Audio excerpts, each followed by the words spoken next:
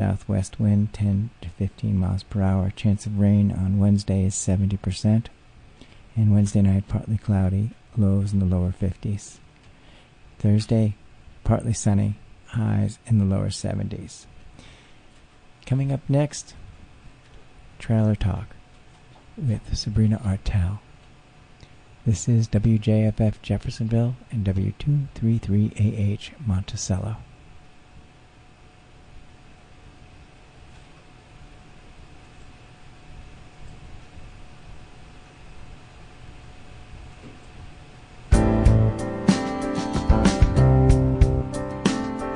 I'm Kathy Geary. Join me for Now and Then here on WJFF Saturday at 3 p.m. We explore the music of legendary singer-songwriters. That's Saturday, 3 p.m.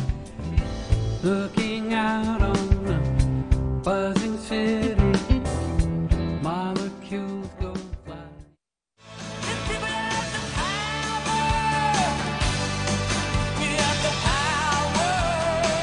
Welcome to Sabrina Artel's Trailer Talk. I'll bring you all kinds of stories from all kinds of people. Whether it's a live public conversation and we're speaking from the kitchen table of my 1965 Beeline travel trailer, from the studios or on the streets, please sit back and enjoy the conversation right here this time every week. Welcome to this anniversary and birthday celebration of the Trailer Talk Project with the Beeline camper and the portable kitchen table. The following road session is the very first Trailer Talk event from the summer of 2003 in Delaware County, New York. The talking trailer has been very busy since that time, thanks to all of you. Welcome to this Junkyard Cabaret episode of Trailer Talk, where I travel to the Roxbury Arts Center in Delaware County, New York. It was a beautiful hour drive from my home in Liberty, New York, a gorgeous summer day through the Catskills State Park, past the Papacton Reservoir farmlands, and the Round Barn. We're in the courtyard of the Roxbury Arts Group in Roxbury, New York. Tonight's show is Junkyard Cabaret, a performance event by artists Lois Weaver and Peggy Shaw. It's hosted by Lois's character, Tammy Why Not. There's a world where I can go and tell my secrets to anyone. Hello, Tammy. What's out there? Well, how are you? I'm nervous because the show's going to start in a minute. Well, I know. I'm just wondering then if you could tell us where you came from to come here tonight and what this event is going to be about. Well, I've been traveling all over, because I like to travel. I don't like to stand still. And, I decided a long time ago, and I'm going to tell this story inside, that I didn't want to be a famous country western singer. I wanted to be a famous lesbian performance artist. So I've been working really hard trying to build up my reputation. And so when the Roxbury Arts Group said, y'all come on over here and do a show, I said, well, let me just do Tammy in the House. And then set up my house like I would, in my own house, in my own backyard, and invite everybody into it. So that's what I did. Oh, well, it looks amazing in there. I see you've got a collection of so many different things. Ziploc bags with eye masks and bobby pins, and you have your bag collection, which is incredible. I got bags from New Zealand, I got bags from Hong Kong, I got bags from Mexico, I got bags from Roanoke, Virginia, I got bags from Minneapolis, the Mall of America, everywhere. Everywhere. So what is it about junk that you are drawn to? Well, I sort of can't get away from it. I live in junk, I love junk, I collect junk, and even though I'm a traveler, I just, have to have stuff with me no matter where I go. That's why I collect bags. And I just don't like the fact that the world is getting so sort of organized and picayune. You know what I mean? Picky, picky, picky. I don't like that. I like a little bit of mess, because I think there's a lot of creativity in mess. And when you start cleaning stuff up too much, you don't get to create. And, I like a place that's got a couch in the front yard sometimes, and a place where you can hang out your laundry, and I think that's really important. Well, Tammy, thank you so much for speaking with us. I know you have to get inside to do the show, but maybe we'll talk again later. I hope so. Bye.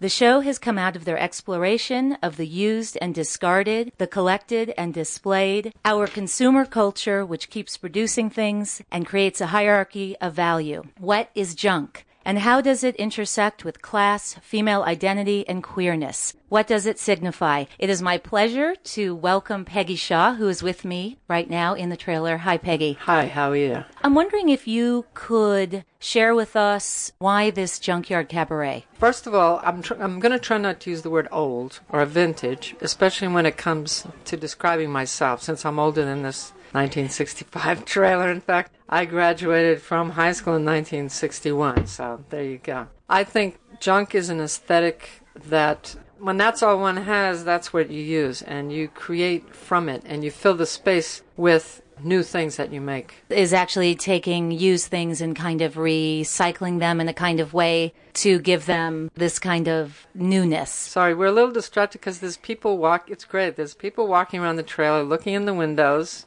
women and children and people waving at us. So if once in a while we lose our concentration, it's because there's lots of viewers looking in the window of the trailer.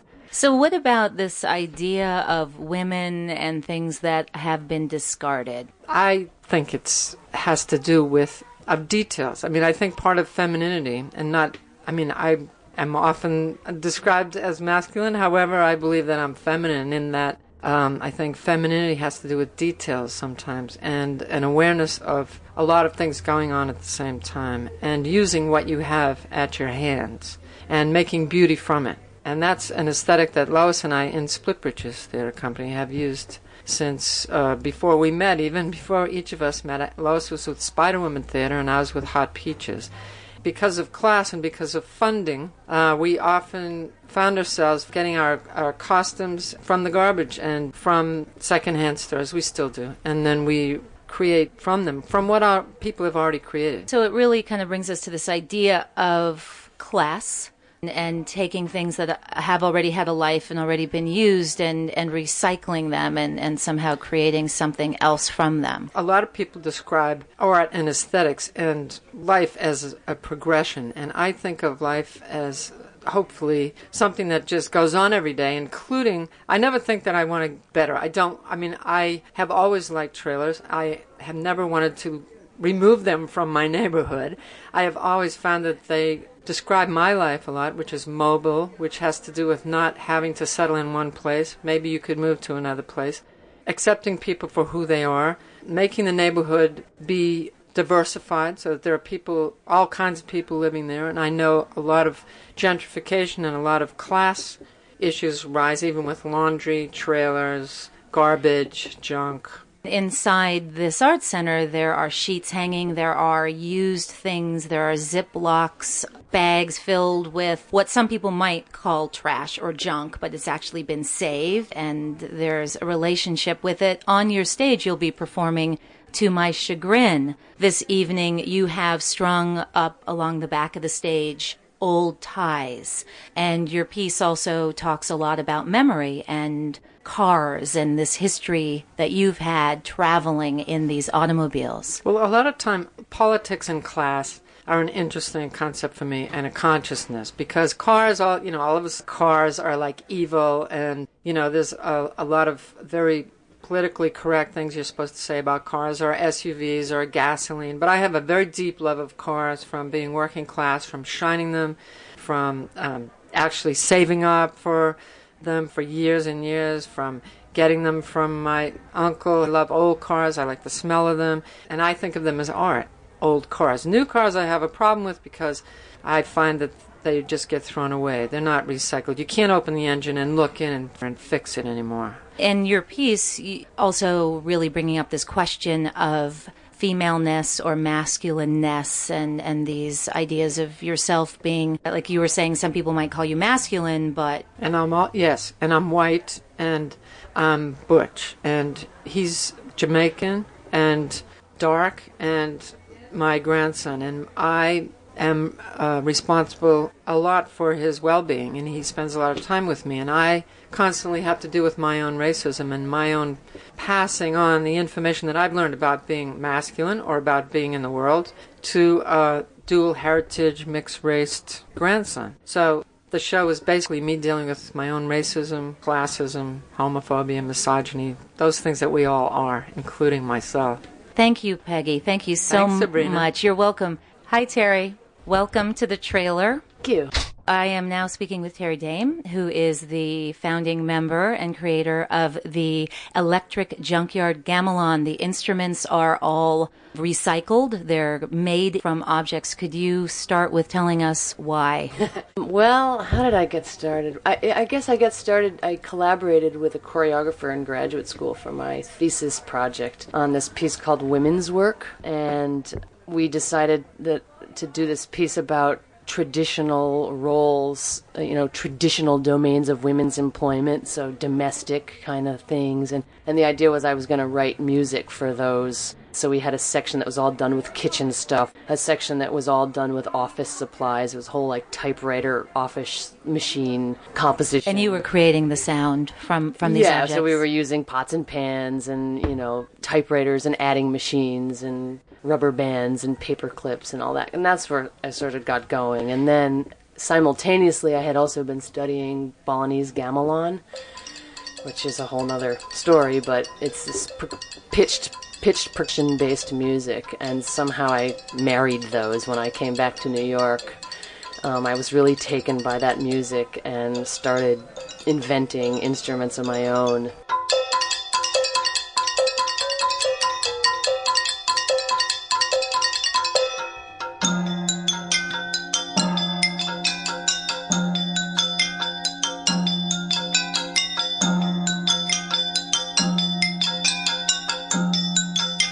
Could you describe some of the instruments that you'll be playing tonight? Sure. Well, we're going to start out with a piece called Drum and Barp.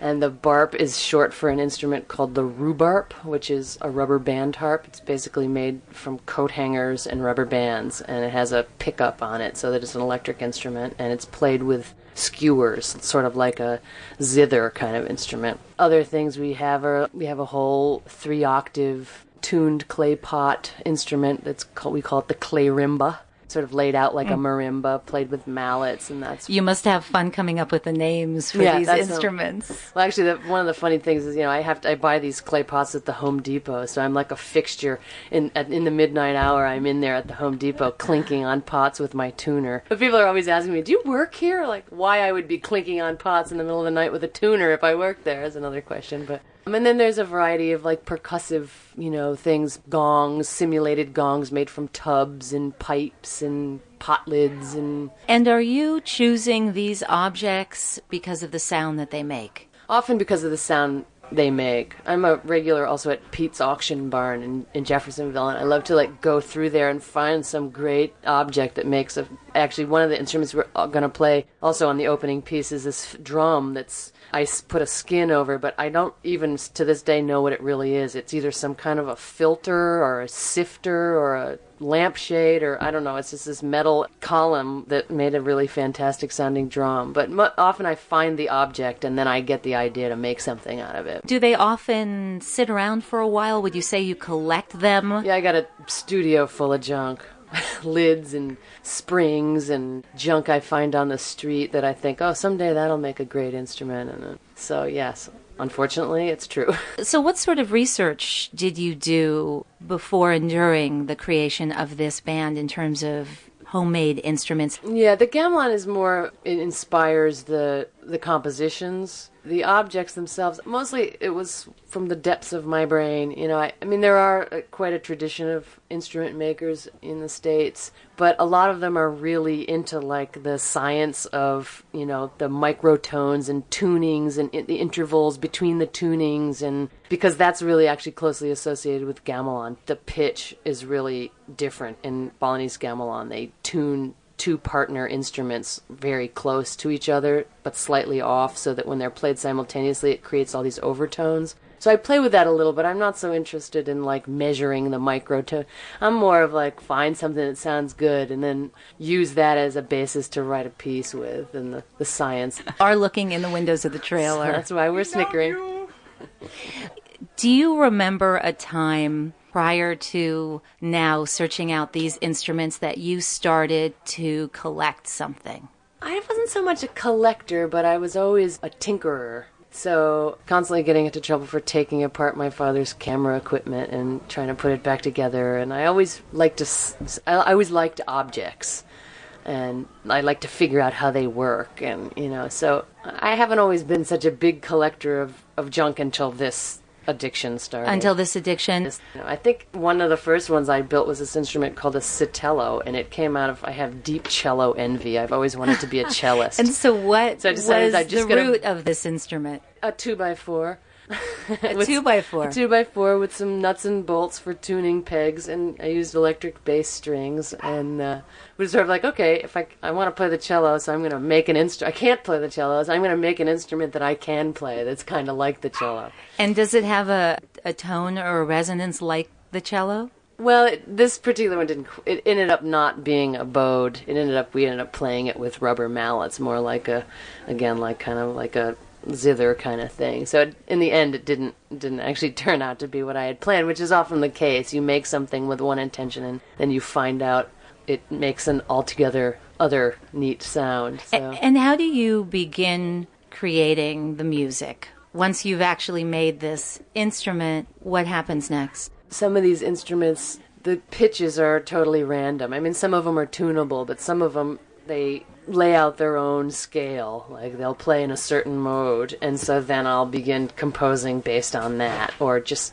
how things ring, or how percussive they are, just the qualities that the objects make themselves is such great fodder for writing that it's a really great sounding board. Because sometimes when I'm trying to write conventional music, where do you start? You have to have a seed, so it's kind of cool that there's an organic thing that's creating the seed. Right. Well, Terry, thank you so much. So I come on in? Yeah, come on in. Shut the door? Yes. Okay.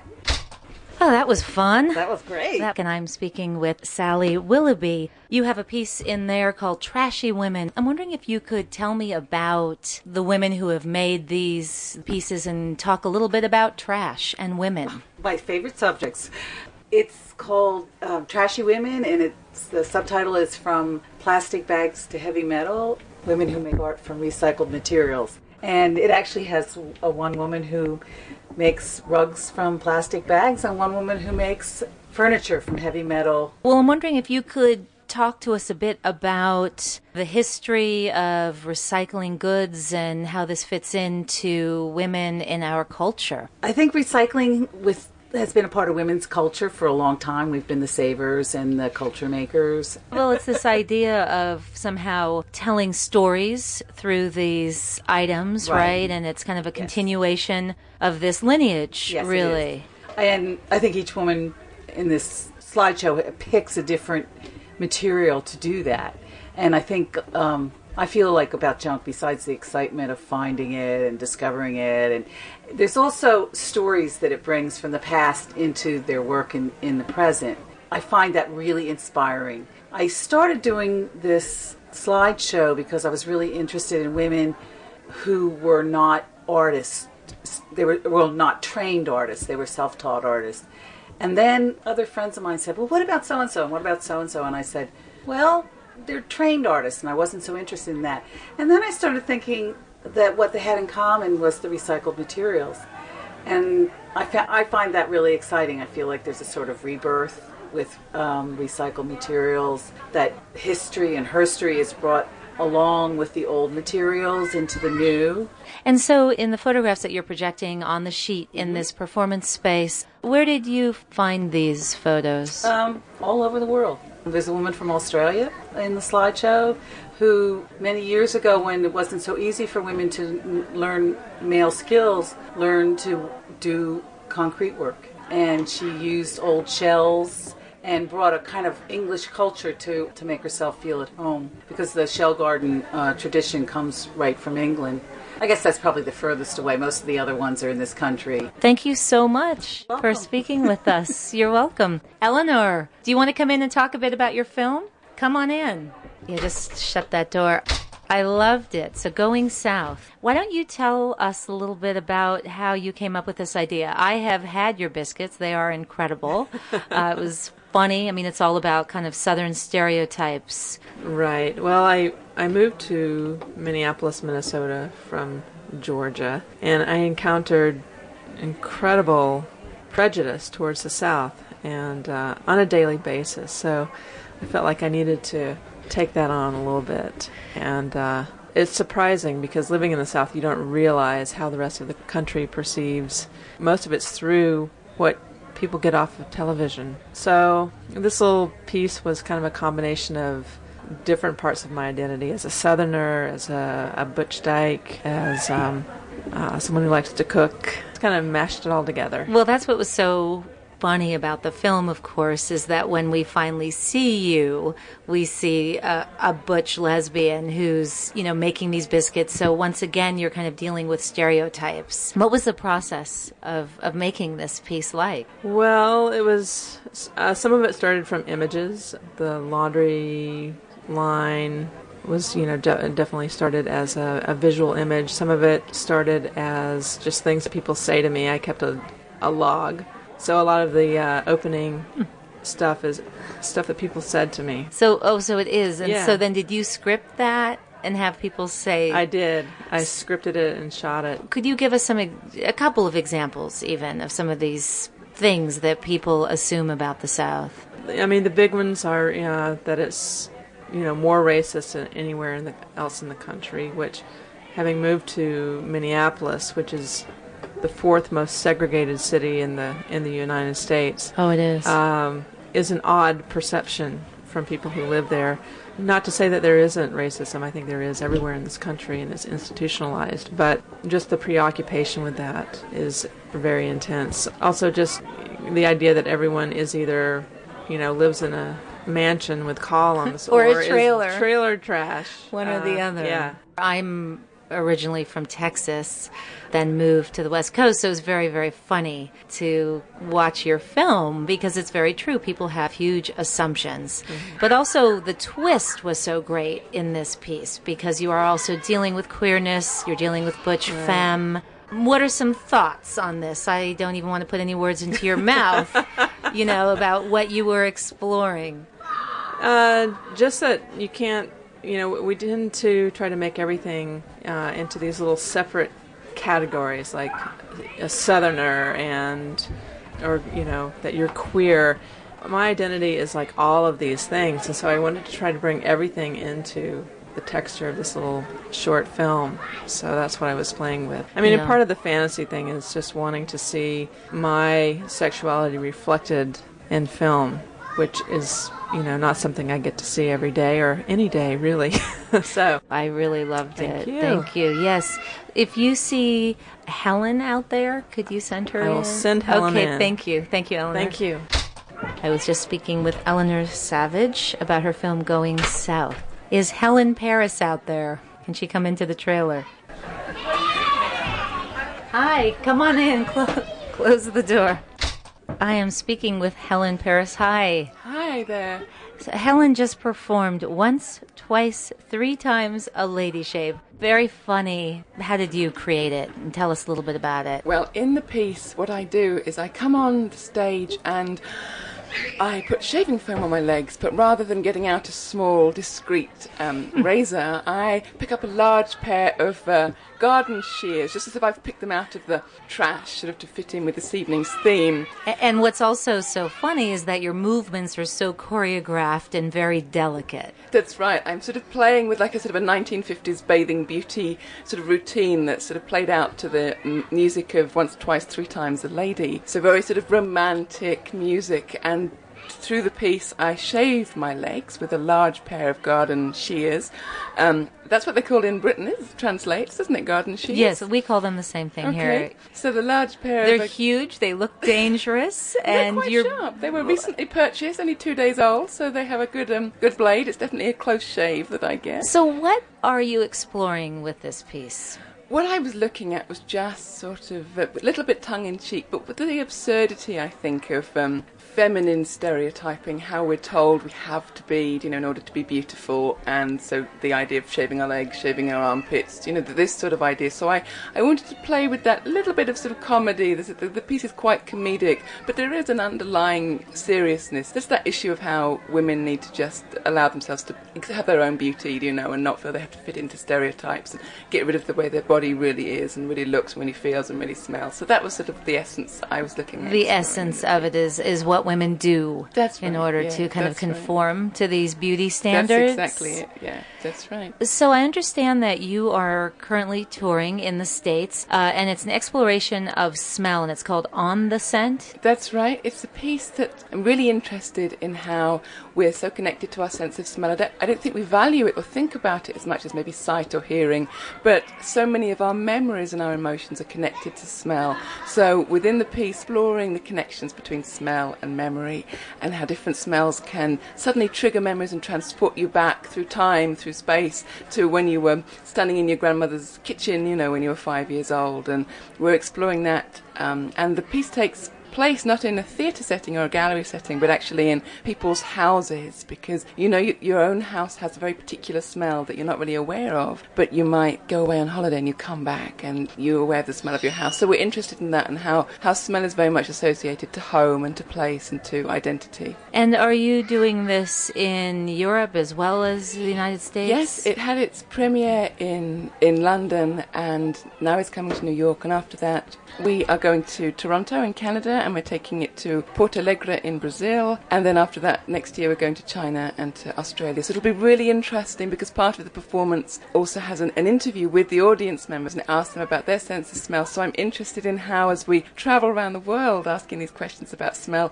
the similarities that someone in Brazil might have that maybe someone in New York has. You know, maybe it's just the same thing or same memory is triggered. So I'm interested in the similarities and the differences that are going to come up. What room in the house do you do the performance in? I'm in the bedroom. In the bedroom. So is it usually a very small audience then? It's very small. It's 2 at a time. So it's not really a big box office draw, this show. But I like 2 at a time because it's very much like guests coming into a house. And it's also, there's a very much an intimacy about it. And I think it's quite full on for an audience, but also the audience feedback is very strong, and they feel they've had a very personal sort of emotive experience, which is we're talking about with smell anyway. Well, thank you so much for sharing that with us. Thank you for letting me into your trailer.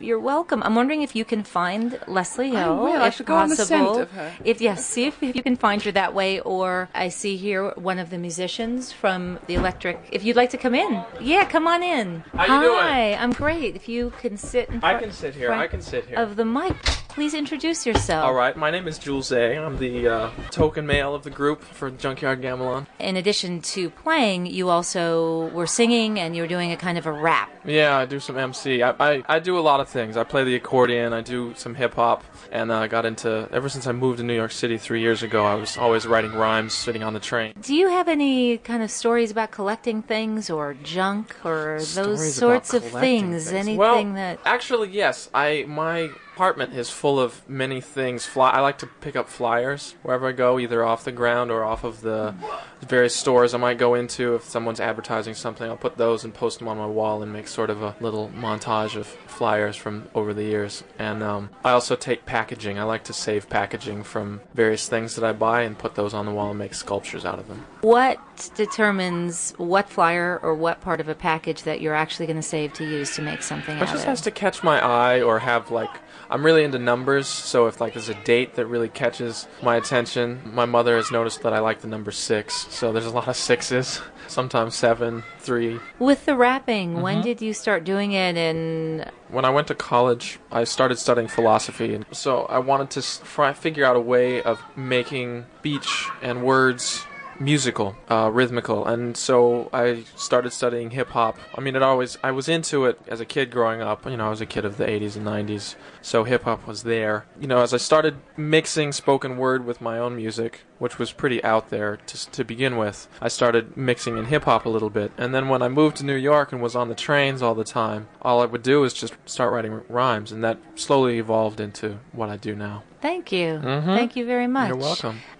This is Trailer Talk with Sabrina Artel.